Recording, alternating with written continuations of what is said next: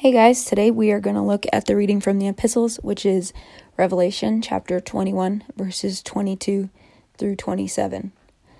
This scripture is really a look at the end of the narrative of the Bible. It's showing what things are going to be like when the story wraps up, which we're still living in the story, in the narrative that takes place throughout the Bible. So there is coming a day where things will be set right, where there will be justice, where God's kingdom will be the dominant kingdom on earth. Right now, we live in a world that is full of pain and brokenness. And though Jesus has come and we have a way to connect with God, that we can really come close to God through Jesus, that we can know him, that we can realize who we were supposed to be. We can also tell that things are not exactly as they were created to be. So this scripture gives us a view into the future, into what things will be like when that is there. And the verse that stuck out the most to me is verse 25. It says that the gates of that city will not be closed by day, and there will never be any night there.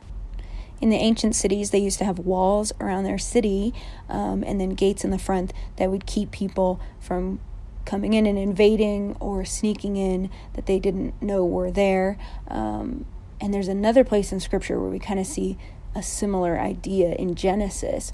When Adam and Eve are removed from the garden, there's a gate that blocks the entry so that they're separated. That is really a picture of the separation that happened between them and God. So we see in this passage that separation is removed, that God's presence is here, that we are able to connect with him, that it's fully realized in the world. I can be kind of a cynical and pessimistic person.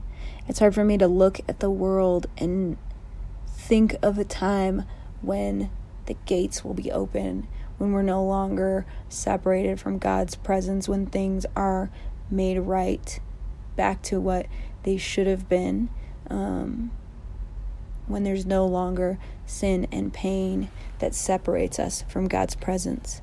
This scripture is a wonderful reminder for me that things will be made right, that there is hope.